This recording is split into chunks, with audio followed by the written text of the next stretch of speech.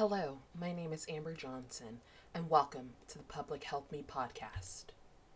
This podcast will explore a wide range of topics from social determinants of health to COVID 19 and immunity to women's empowerment.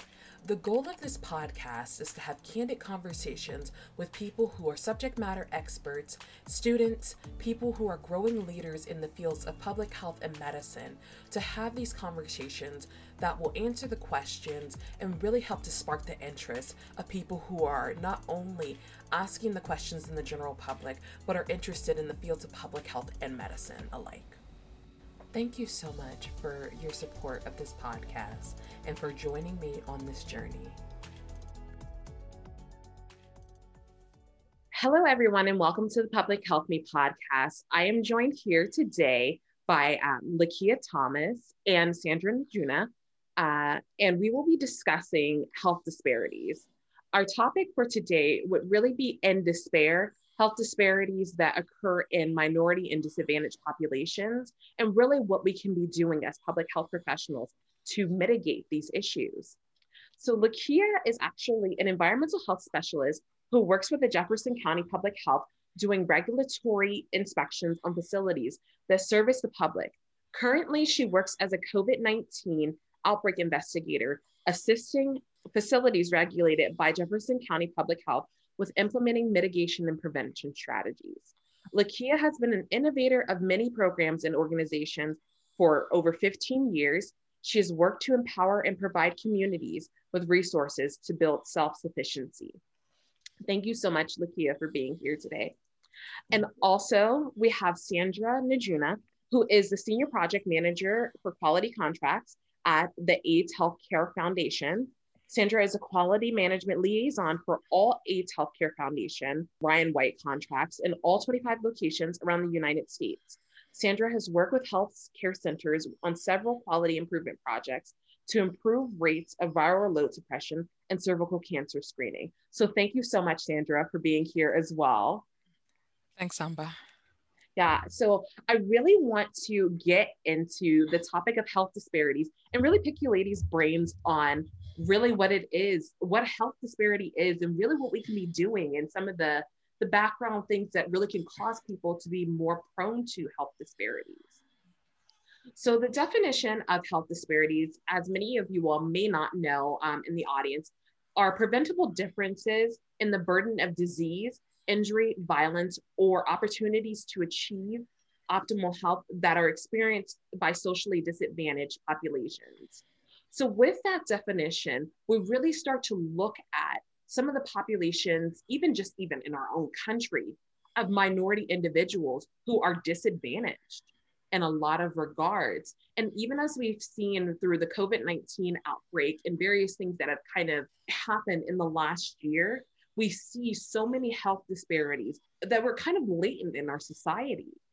And now we want to really bring attention to some of these things and also what COVID does on top of these health disparities that are already in place. So really, I want to kind of talk to you ladies about the things that are going on currently and how you feel that fits into what we've been doing in terms of health disparities and quelling them.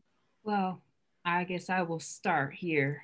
When it comes to health disparities, I always say it has to become personal in order for something to happen.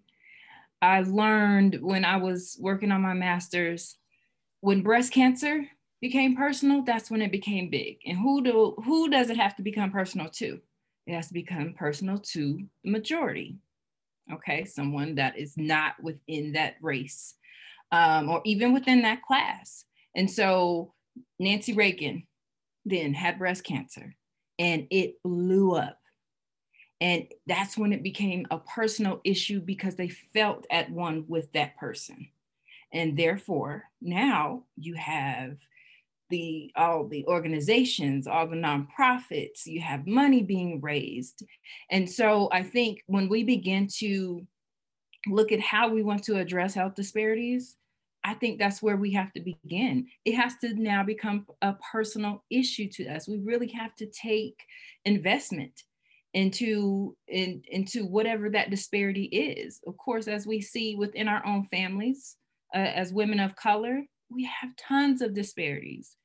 Begin to look at where that comes from, and where can you begin to take that personal. This is your grandmother, this is your mother, this is your father. That's personal enough to me, but I do feel that's where we need to begin. Thanks, Lakia, and thank you, Amber, for this very much needed conversation about disparities. For me, with disparities, I would like to start at the United States. As an immigrant, because I lived in Uganda for the first 23 years of my life, and I walked into the United States, and like the initial idea you have is that everyone has access to the same things. And then the longer you live here and the longer you get educated and knowledgeable about what's happening around, is that in general, whether it's education, housing, we have different stories here in the United States. I live in Los Angeles, and there'll be a street in Los Angeles where there's like these high-rise buildings with people that earn all sorts of money living in them, and just downstairs is people that are not stably housed. So it's amazing, like if just the way the United States is set up, it's in such a way that when you live in the same exact location and literally where the pin is, you are living a whole different life. And when you look at it starting right there, then you see that when it comes to health, that will not be a surprise. As Amber mentioned, I work in AIDS Healthcare Foundation, and right about the time I started my job as a Ryan White in the Ryan White contracts in charge of quality management, that was one of the first projects, because they had done a research and realized that there are disparities even in HIV care. And at that point, they identified 4 groups, which was, this is specific to HIV care, but men who have sex with men, of color, transgender people, those who identify as trans, Latina and African American women, and the youth. They realized that there's a disparity. Like when you look at the rates of the performance measures, for instance, viral load suppression, it's different in those particular categories compared to the rest of the population in your health center. And I was amazed that actually there's a group of people that's identifying this, because we're all aware of it, but it's not really quantified. So just, from the beginning of disparities, like I said, just where we live, if you look outside your window, or if you're in an apartment building, the person in the next apartment building probably has a different story. And that filters into so many parts of our lives, including health. And that's where disparities start here in the US. Yeah, absolutely. Thank you, ladies, so much for really defining that from you all's own perspectives, because I think that disparities really mean different things for different people. And as Lakia stated, it has to kind of happen to you in order for it to be a big issue. And I think that's one of the things that in this country becomes a bigger issue for us. If it's not directly affecting us, if it's not directly affecting our family members, we don't care about it. We could care less about what's happening in a different country unless it's like, oh, this is the biggest craze, or this is something that, social media is pointing out. Why can't we do our own research and really look in our own backyards, our own front yards sometimes, to figure out what is actually happening around us and how can we work to quell those things? And I really look at a lot of the different factors that really play into health disparities. When you really look at social determinants of health, which a lot of people, they kind of push to the back of their minds, but you have to have those on the forefront, because if you don't, then you can't really address someone's health fully. You can't say, oh, well, you should take this medication to, an African-American patient who may have transportation issues, who may have 5 kids at home that's relying on them. They may be the sole provider for their families. They may be living, of course, in poverty, low socioeconomic statuses, amongst a bunch of other comorbidities that they may be dealing with. So then you have this person being told by physicians, being told by health systems to do something to make a change in their own particular lives. But how can they do these things without the tools necessary in order to allow them to have a leg up? Whereas maybe down the street, as you mentioned, Sandra, and even in Los Angeles County, you think about the fact that there's Beverly Hills, and then right outside of some of these mansions right down the street, you have homeless people. I've seen it. I lived in California for a good portion of my adolescence, and it was very disheartening to see how homeless people would just walk in front of these $1 million mansions. And it got me thinking about the idea of what kind of health are these people going to see? What kind of long-term implications will result from these lifestyle particular choices, sometimes in some cases, and or things that are beyond their control? What do we do about these things, and how do we kind of work to quell these things in our own societies? I think that is a big task. It is a big question. And I think it goes back to, like you said, looking in your own backyard. But there's so many layers to it. And so once you first understand that, I first think of generations. There are so many layers to that. There are things that your mother and your grandmother and your great grandmother, everybody else, your cousins have passed along in your family. I think about the things that my grandma makes for the holidays. First, food. Number one, we have all these comorbidities that are often perpetuated by food. But where does that come from? That's what was given to us. So you think about generations and generations of our ancestors. This is what they brought to the table, and this is their legacy. And you stop to think like, well, who am I to stop a legacy? Who am I to stop a tradition? And so then you kind of halt, like, I don't want to touch that. So as we see, that's where that ends. Then you have heart disease, you have high cholesterol, you have high blood pressure. It just starts with the individual, and you just have to take a stance on something somewhere within your home. And then once you start going into the United States, well, that's a whole other animal. But individually, it definitely can start with you. That's like, yeah, I wouldn't have said it in any other way, because actually the only thing I would add to that is the conversation. I know that sounds very millennial to have conversations about things, but we need to have a conversation about disparities. And it's a conversation we need to have in our homes. It's a conversation we need to have in our workplaces, in our schools. I went to University of Southern California for my master's, and I remember like having to confront the idea of disparities from the stories they tell us about the Tuskegee experiment. Then you realize why there's a mistrust with the healthcare system, for instance, for the African-American population. I remember there was a cervical cancer video that one of our professors worked on that was targeting the Latina population because it's taboo to talk about anything sexual, including sexual health, even if it's not sex in itself. And that worked on this beautiful telenovela.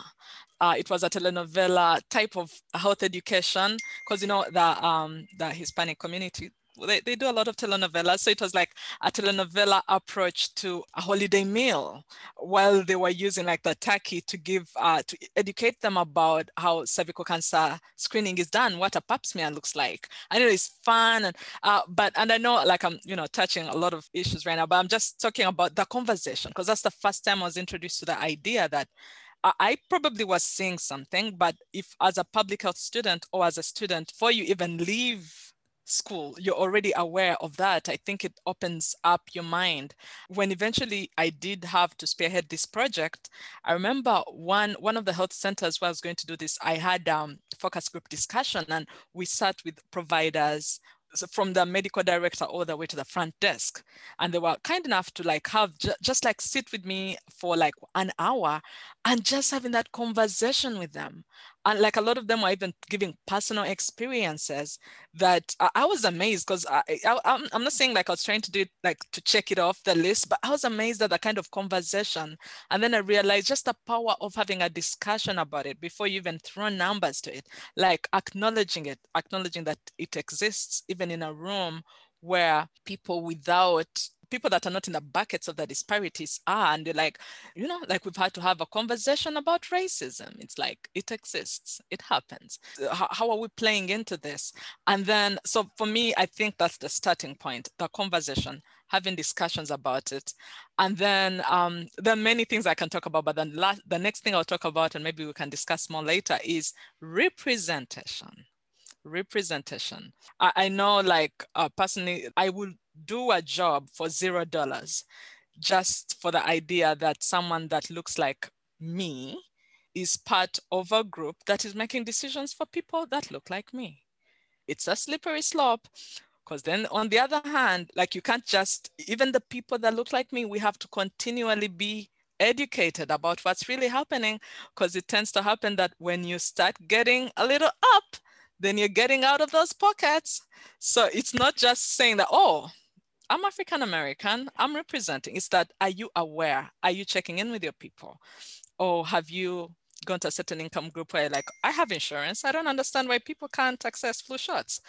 You know, because now you're no longer in that category. Is that, are you checking in? Are you still continuing to go back to that, to having conversations? Or like Lakia said, having it start with you. Yeah, it's the conversations and then representation.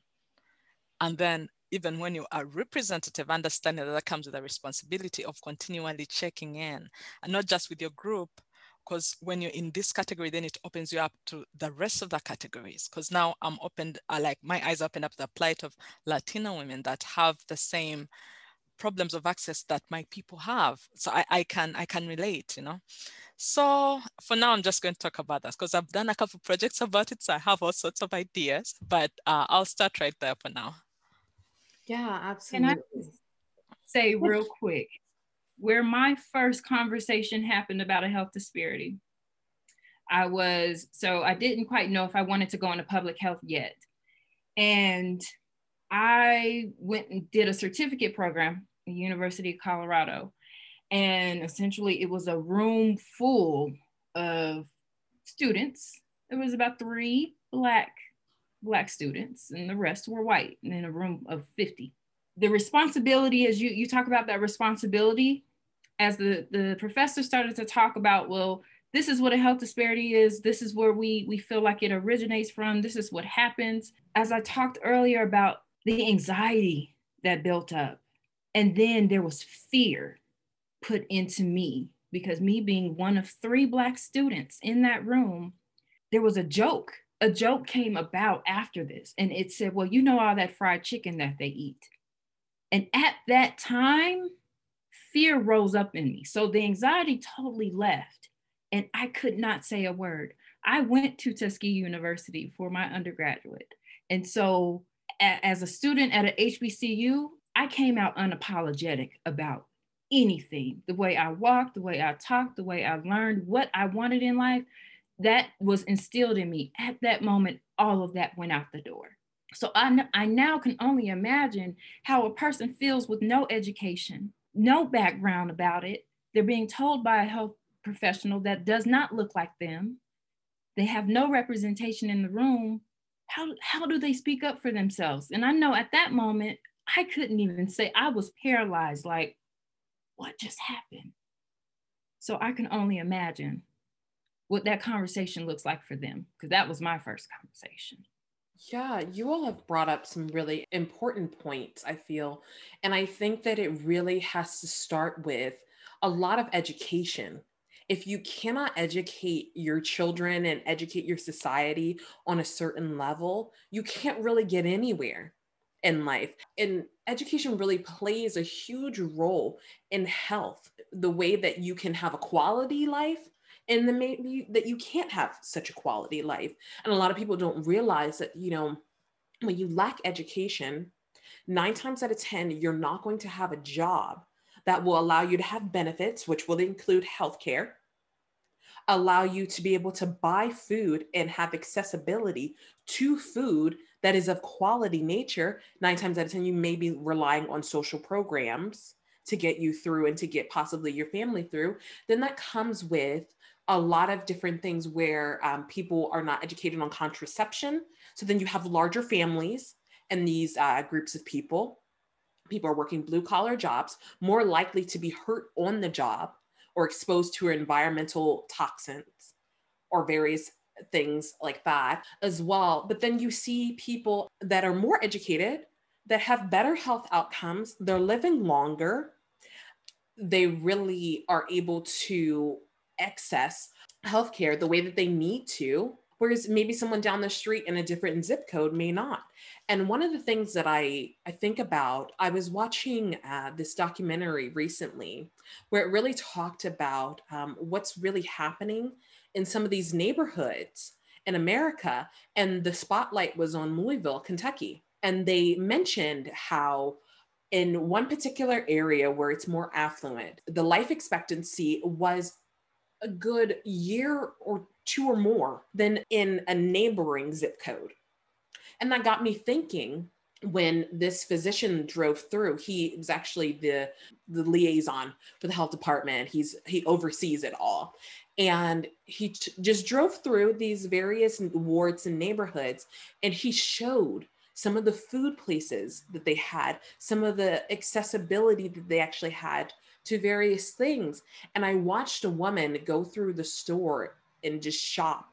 And she bought one of these big, kind of like the big banquet dinners where, you know, you can stretch it. It's the family size. And she said that that would get them through for a few days. And sometimes by the end of the week, there's no food available. So she won't eat, or someone won't eat in the family. And you think about the issues that they're dealing with. Her husband is disabled. She's not working, and she was volunteering at her local museum. So they're relying fully on social programs in order to get them through. And it really honestly made me think about, this is not unheard of. This is something that's not new. This is something that happens all around America every single day. And if we turn a blind eye to it, we are basically telling people, if you don't make this amount of money, if you don't have this a level of education, is your life actually worth as much? Maybe not so much. You see different levels of equality and even health equity present itself in a lot of these situations. And we have to ask ourselves, what are we doing about it? What are we doing about the fact that if you're an African-American male and you come into a hospital and you're dressed like you may be a gangbanger, are they going to treat you the same way as they would someone that is white in a business suit, maybe a CEO or something of that nature? They may not even have to be a CEO, but there is always this connotation that is associated with certain groups and certain races. And that's where we really see a lot of health disparities and health inequalities present themselves. And if we can't sit down and have the conversations and really constantly check in, even when we get in these positions of authority, as Sandra was previously stating, you can't get anywhere. Because just because you're Black and just because there's representation in place, that means nothing when it comes down to actually doing the work. And just as Lakia and I were talking about earlier before we kind of started the formal chat, we really mentioned how being in the room is different than having a seat at the table. There are people that are making decisions for people that are African American and people of color that look absolutely nothing like them. How is that possible in 2021? It cannot be the norm any longer. We have to continue to break these glass ceilings that have been created by this societal construct.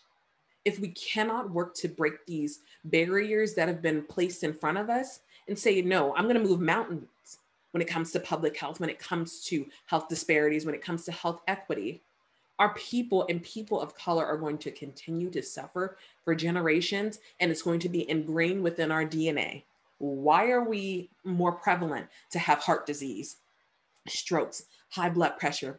Because guess what? Trauma is ingrained in our DNA. Various health choices, negative health behaviors are ingrained in our DNA. People think that, oh, the buck stops here. When you have children, oh, they'll have a totally different life if they eat a certain way. It's called being predisposed for a reason. If you're predisposed to various things, it's in your genetic code. Just like, various people may be predisposed to cancer. If your mother had it, grandmother had it, various things, as we see with BRCA, you are more likely to have breast cancer or some level of gynecological cancer. And that's the thing. We have to really focus on these things and what we're doing about these things. I think of so when you were talking about the access to healthcare and just thinking about right now with COVID, you have those families, those large families, and in Jefferson County, it's a large Hispanic population there, but it's also a large white population there. There's really nothing else in the middle. When I'm calling and saying, okay, we've received your test results, you're positive, their first thing out of their mouth is, I can't take off of work. So they can go to the doctor. They have the benefits. I can't take off of work.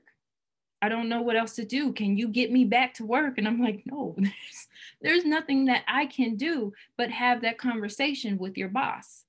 That was something I was not supposed to do at all, because they frowned upon it like, well, that has nothing to do with you. But it does have all to do with me. This person cannot take off of work. Therefore, they can't stay home and get healthy and rested up, move past that headache or the body aches that they're experiencing. So yes, I was the one who have a phone conversations with their bosses, and also try to set up programs. Just working in regulated facilities, we often, have these relationships with the different restaurants and childcare centers in the area. And so if I knew someone, it's me picking up the phone to call, hey, this is a conversation only between me and you, your employee, this person, they're scared to take off of work because they don't want to lose any money. They don't want to lose their job. How do we keep them from losing their jobs? That one little thing was just like, oh my God, thank you. Thank you for having that conversation. But that happens more often than we know. Like, they just can't take off of work. And it's something as simple as that can determine how their health goes, where it goes, to what level, how sick do you get? They don't have access to those infusions. They don't have access to, even right now, vaccines. I feel when I got my first dose, I felt so bad, not health-wise, because of the level of privilege that I had at that moment. They don't even have access to that. So when you said that automatically made me think about just their ability to even stay home when they're sick to get better. Additionally, the pandemic has made us realize that I think it did push public health to the forefront, because it's one of those things where clinical medicine has to depend on public health, because you prefer to not have people sick than to have people sick. And I remember, I don't know if there was ever anything that showed the importance of that, maybe HIV/AIDS, you really have to work on the preventative. Amber talked about nutrition, just being aware that food is a huge percentage of how healthy we are going to be or we're going to stay. Lakia very well explained the side that what happens after you fall sick, and there's a lot of barriers to that, but it's much cheaper to keep people healthy to begin with, so they're not even sick. And if we do not set up our communities where people are not only aware, but have access to services and I would say goods, maybe like in the sense of food, or parks where they can go exercise, things that keep them away from being sick. In the United States, even the most moneyed person, the richest person, will have a hard time if they have some of these diseases like cancer. Cancer is very expensive for anyone. So there are cancers that are preventable. What are we doing to make sure that these communities that have disparities, being aware they have disparities, what are we doing to make sure they don't even have to carry the burden of disease to begin with? Because if someone that has much more worth or is even of a different race is going to have cancer and they will have death in their family forever, what about someone that's already in a race or a disparity, like you're already disadvantaged by a lot of things, and then disease comes in, you cannot afford to take time off. But what are we doing to make sure that people are aware of ways to prevent disease, to prevent all these comorbidities that, or if even just awareness of some of these preventative services, like if there's screening, because screening being, I think it's like a secondary way to prevent, just are you aware that you can go screen for this in a particular place close to you? Because some of these community health centers can screen for some of these cancers, can check your blood pressure at probably no cost or very low cost. Are you aware that you can go check that and have someone monitor that for you so that it doesn't even get to a point where you have a full-blown hypertension diagnosis? Disparities, it's a beast, it's a huge conversation, but education, just having people educated, having children educated. I feel like I irritate everyone around me because I talk about going to school all the time. You may get a job, and that's good. You can get a job and change your life, but it's just that there's all this information you need to be aware of. There are all this like this world of people you need to open your eyes to and your mind to. We already have to struggle through our circumstances, but like you said, how much more? How much harder is it going to be if you're in a room and you already have like these insecurities of, oh, I'm not educated enough, or maybe she didn't understand what I said, or, so like just the value of teaching our communities that we have to educate ourselves out of this. Not only that we will be able to make a living and have health insurance and have all these things, but we will open our mind up to the possibilities out there. We'll open our mind up to what we have to do to not even get sick to begin with. Yeah, I think you brought up a really good point there, Sandra, when you indicated really people understanding things when they're not educated. You think about the fact that there are a lot of patients that medications are just pushed on because they don't completely understand the chemistry of things. You really hear a lot of students say, well, why do we need chemistry? Why do we need biology? Why do we need to study any of these things?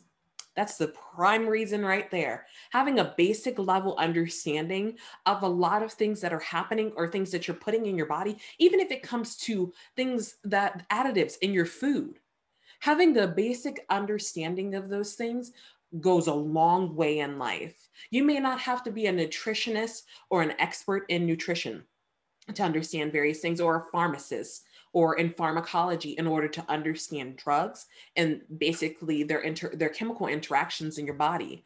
But when you study these things on, a decent level and educate your mind and really do the research for yourself, you're really less prone to being misinformed and to really being taken advantage of in a lot of different cases. And I'm not indicating that, physicians or various healthcare providers are going to take advantage of people, but it is very possible that people will say, well, they don't know about this anyways. So they'll just push on patients their own personal agenda or what they think that this person should have, but not realizing that not everyone's body reacts to medications the same way, reacts to treatments the same way. Everything is not by the book. And I think a lot of times we miss the point when it comes to patients of color.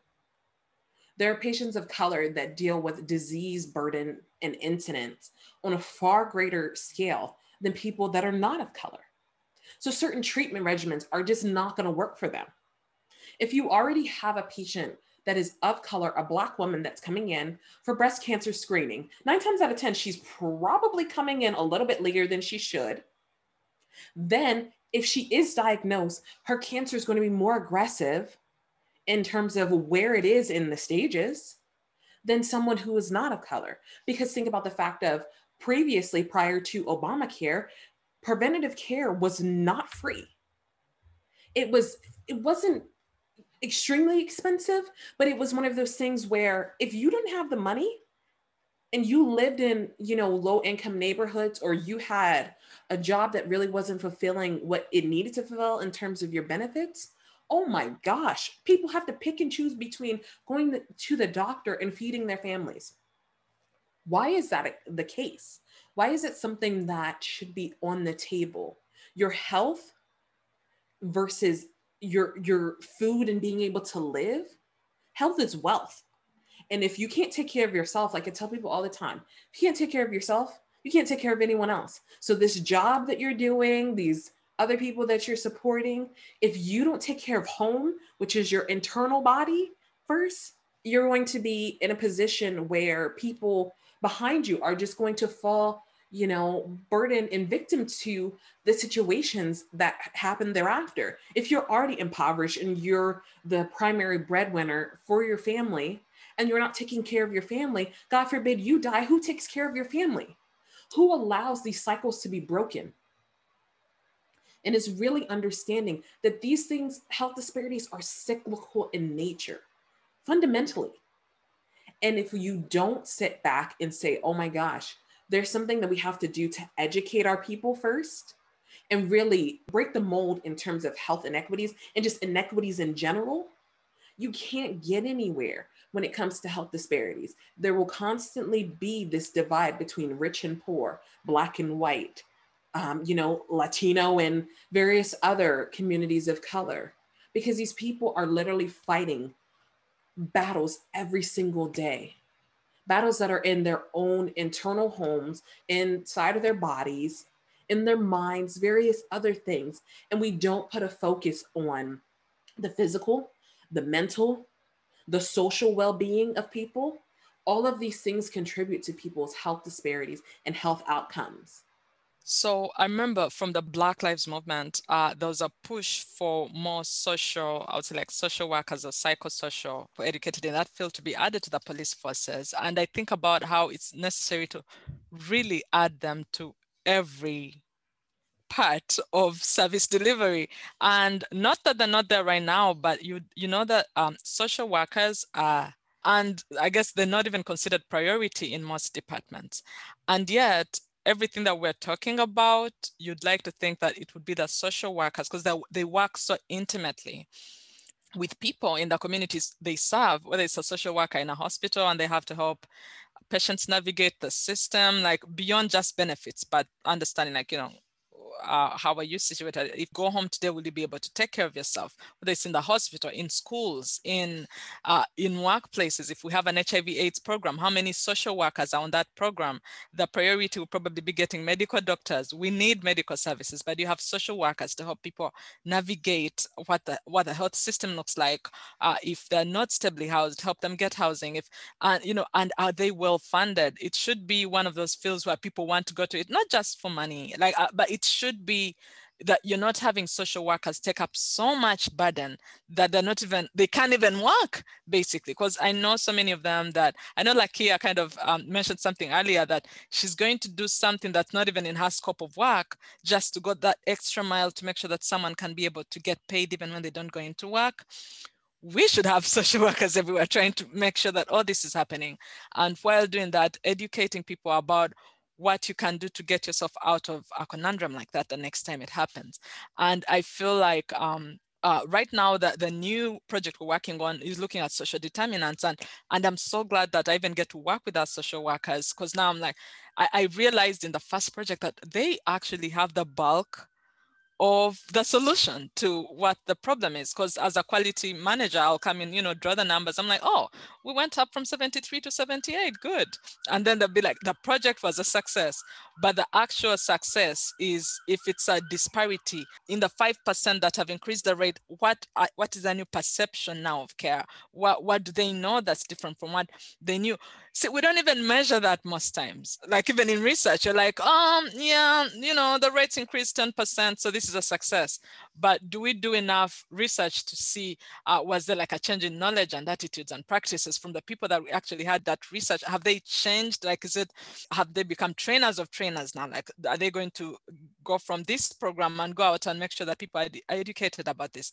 So I think we definitely need our government to invest more in the social workers and the social work to spread the kinds of messages and have these conversations with communities. I would absolutely agree with that. And public health has been brought to the forefront. Our money was taken away in the beginning. No shade, but it is shade. Our money was taken away, and now all of a sudden, we need you. We need you. So now what can we do to get you guys back? Yeah. So you're looking at the government. Also policy. Where do you begin to change the policy and close that wealth gap? You talked about the wealth gap. And so then I think about Medicaid. Those that have high wealth don't see the value in Medicaid. So therefore, Obamacare, like all of that was just this socialist project. And so they did not, and still don't see the value in it. And I have a personal thing with it where my mother, when she was diagnosed with cancer, that was the only way she found it. In the beginning, before Obamacare happened, did not fall within that range of being able to get it. And once that happened, it widened that range and she was able to get Medicaid. And then she could go to the doctor and there's that access. the value was put into what that brought to communities. Where do we begin to speak with our lawmakers about this? So that's another way, we could possibly begin to address it. Of course, that's the highest level, but. Yeah, absolutely. And really even starting at the community level. A lot of times I think that's something that people don't quite tap into enough. And if you don't tap into the communities that are being burdened by these issues, how can you get anywhere when you're trying to scale up? And a lot of times, of course, in public health, they teach us community, community, community, start these programs here in the community. And it becomes so ingrained in your psyche that you feel like, oh my gosh, is it really that simple? To just empower your community members, to empower people to be able to make their own health choices, to be able to get out of this hole that they've been in for so long that wasn't even dug by them. A lot of times it's just people are just constantly piling the dirt on topping them and burying them alive, and these issues that they're constantly dealing with and that they have to constantly manage. And I really think about the fact of just the accessibility to health is such a privilege. Being able to say, I can go to the doctor, I can have a telemedicine or a telehealth visit during a pandemic. Being able to, have friends and family members that are physicians, call them up and say, hey, something's going on, bounce those ideas off of them. That's a privilege to be able to do that.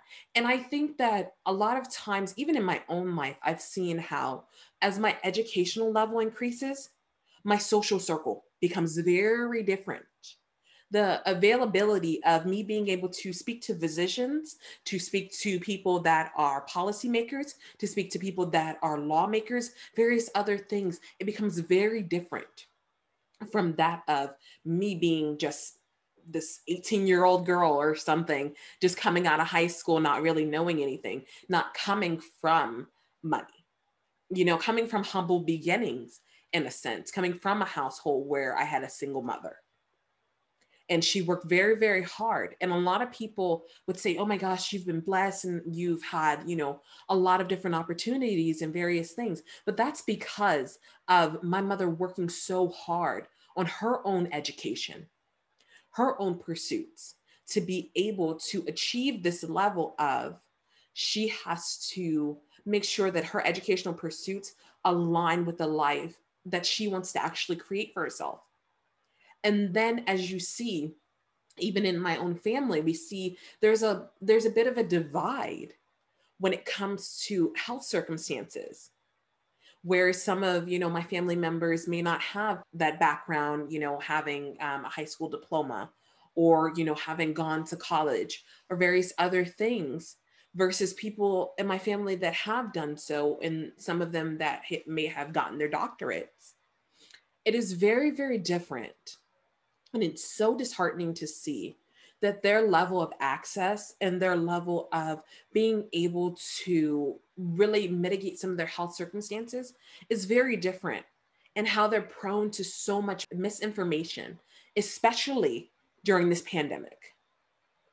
And that becomes a huge thing that we have to tackle when it comes to health disparities. Because if you have people with already existent comorbidities, and then you pile on a pandemic on top of that, that can create another set of comorbidities and cascading events for the human body and for people's overall well-being, that becomes a huge feat to undertake. And as Sandra mentioned, social workers, oh my gosh, they're like gifts from God, they're angels, because they do so much work and they're pulled in so many different directions. They're stretched so thin, and they don't really receive the recognition that they should get and the seat at the table that they should have when it comes to discussing a lot of these things. When people are discharged from the hospital or people are going through various crises, who do they 9 times out of 10 call?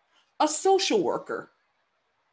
These people are relying on them and a case manager to follow up post being discharged, in even days, weeks, months thereafter. And so a lot of times the physician only sees the patient for this length of time, for a very, very short amount of time.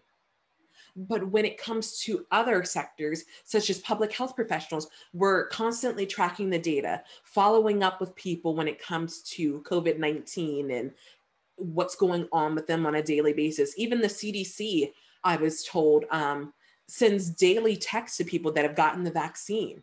And that's something different than I've ever seen before, something that we've not done.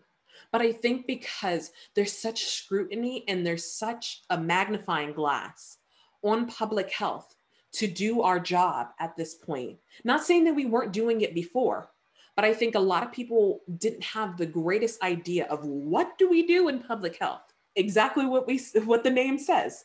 We secure the public's health. That's our job. And if we're not being able to do our job, if we're not funded in the way that we should be, just as Lakia mentioned earlier in the conversation, how in the world can we quell health disparities? How can we even achieve a level of health equity? We can talk all we want about these things, but until we are funded, until we are able to have a level of autonomy to be able to do our job from a policy standpoint, there's no way we can make headway in these circumstances. We can try, but it's just like basically it's speaking to deaf ears at that point in time. There goes that value again. You have to have value in that life, that person's life or people's life or whatever they're going through.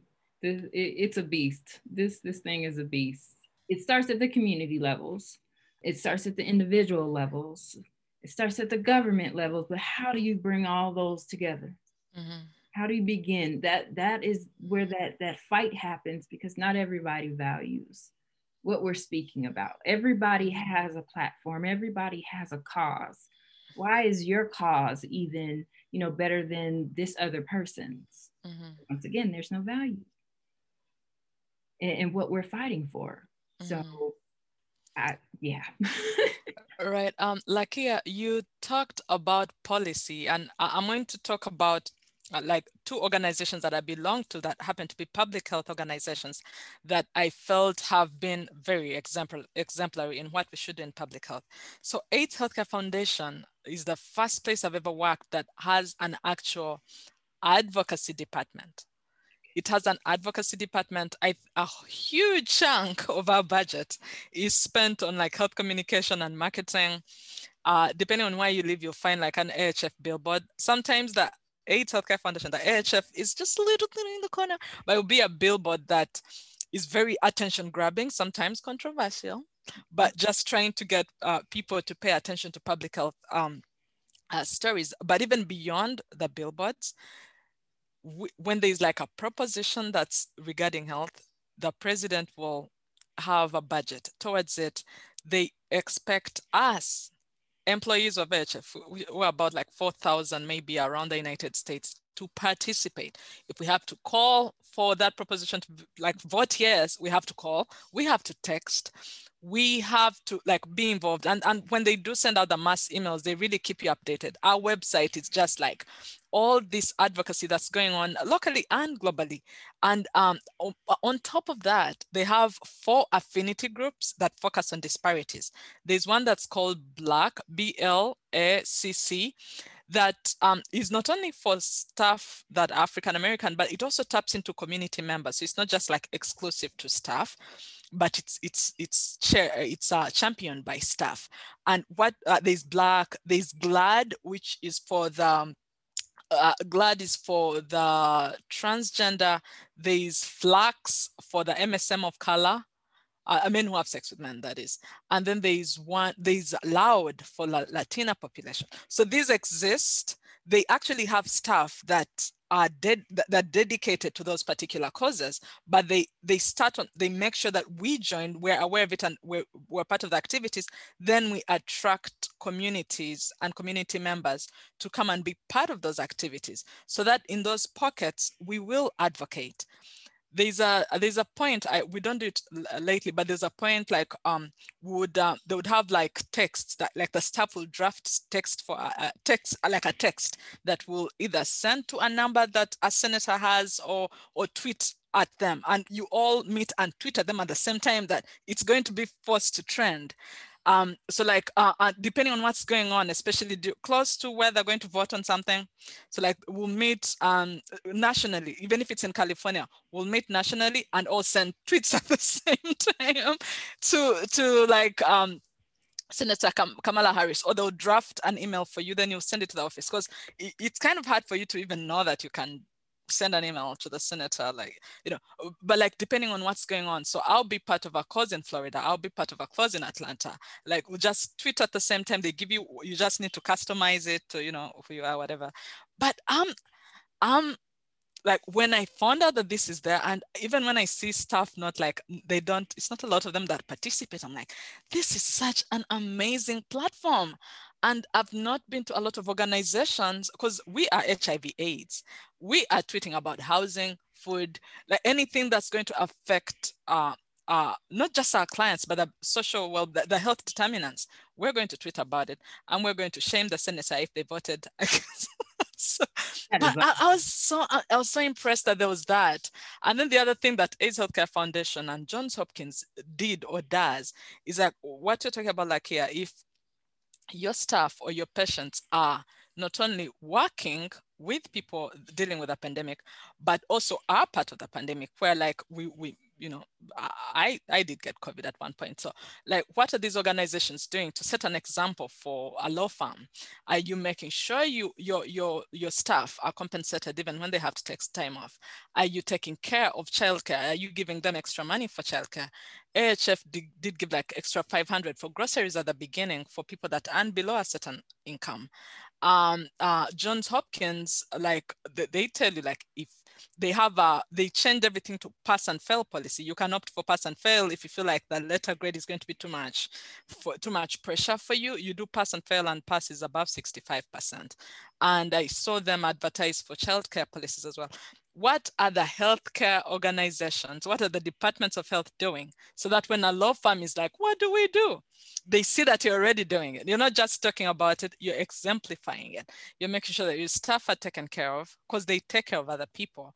But when you're telling companies that make sure that your staff are, they can stay out sick and still get paid, are you doing it as well? Yeah, I think that's phenomenal.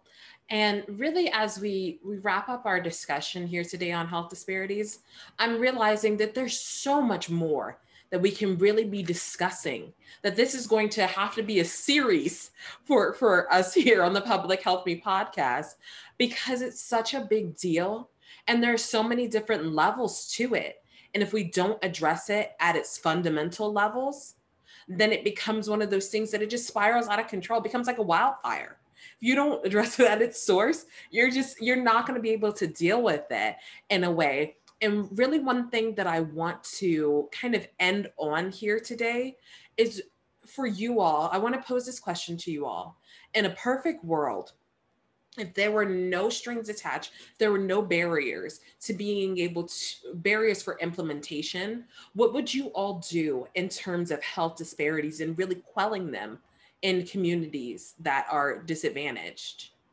I know that's a tough one, because there's so many different things that you could do, but if you could think of possibly in your perfect world, what would you possibly do? Develop partnerships.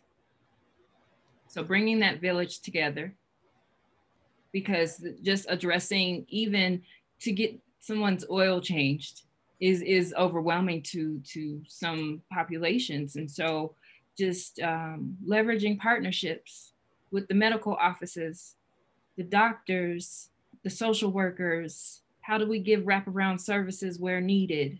Mental health, public health, just tapping into everybody, and then just bringing it all to that individual. It would be very costly, but that would be my perfect world. It's very expensive. That's what I would do, leverage partnerships. First of all, Lakia has such a great answer that I don't know if I can say anything that's better than that. So I do agree with her, but I guess I'll just re-emphasize the need for education, whether it's about this particular topic that disparities exist, or just making sure that everyone has like that basic knowledge to make an informed decision about what they're going to eat, where they're going to live, the air quality levels, the water quality levels, the lead, like all these things that we only found in public health school. I think there's no reason why people shouldn't be aware that where they live may have lead poisoning. Like, how am I learning that at a master's level? Well, that's when I got to find out. But just like there's got to be, that would be like in a perfect world, everyone would be educated about these things so that they make decisions, that they advocate if they realize that in their neighborhood, because it's a Black neighborhood, there's this whole bill to have liquor stores and smoking vape shops and all that. They're like, no, we don't want that. We want less of fast food. We want more of Trader Joe's. Why is that only in the richer neighborhoods? And then like grocery stores, like we're only getting like a Walmart that has like a tiny little section that has produce. And then there's a liquor store right next to it. And now I have to drive 6 miles to go to a place that has produce. So just the awareness and the education that, so that people can make these informed decisions.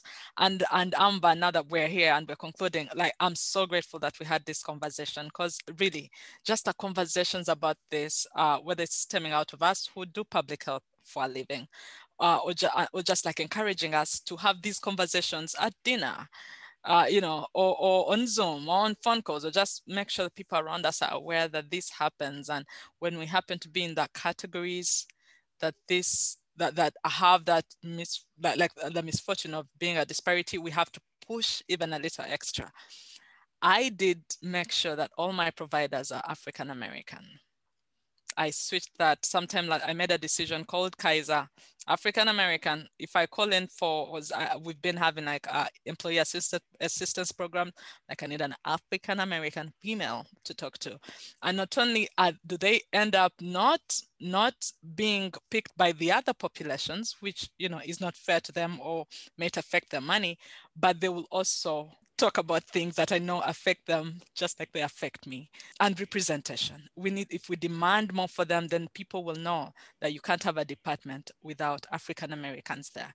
And I think it starts with us. We can't be the people that prefer to have like a white professional, and yet we are saying we need representation.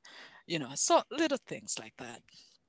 I think that's phenomenal, and I will also answer the question that I've posed to the group, because I can't, throw it out there without at least putting my spin on it.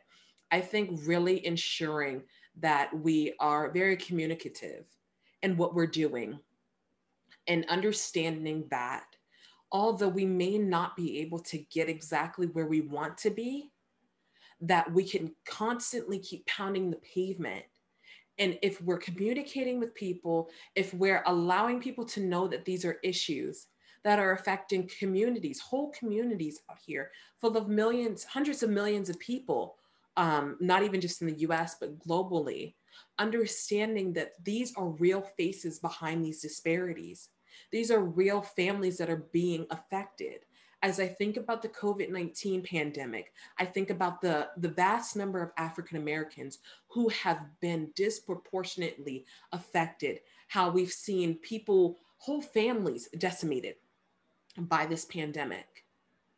If we took the same approach and we communicated as much about health disparities and educating communities of color regarding health, just overall health, we could make so much headway when it comes to these things. But because we're constantly silent, because the information is not there, because there's not enough representation, there are not enough people that are allowed to have seats at the table that, really can voice from a standpoint of, hey, this actually affected me. Going back to what Lakia said at the top of the conversation, this affects me, this affects my community, this affects my family. It may not be where I am today, with me sitting, in my Gucci pumps, or, my high class of being in a higher social status.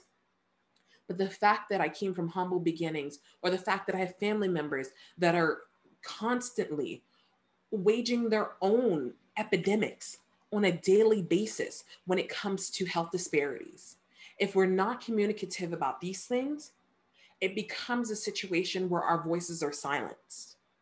And in 2021, we can no longer allow ourselves to be silenced, allow our communities to be silenced by the things that constantly plague them. It's, as they have recently mentioned, African Americans are really fighting 2 pandemics or more at this time. It's not just COVID-19, it's racial injustice as well.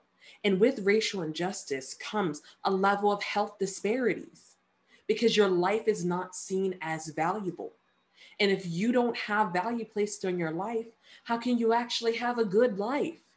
Be able to live to see your life expectancy. And that's a huge deal. And I'm so glad that I've had the opportunity to really discuss this with you all today. And I really hope that you all will be able to come back and join us for another roundtable or panel or one-on-one session, whatever it is. I really appreciated this. And I really think it's good information for people to know that it exists and to be able to now, once you're now educated, as we constantly keep stressing in this episode, then now you can do something about what you know about. Don't turn a blind eye. It's right there in your face.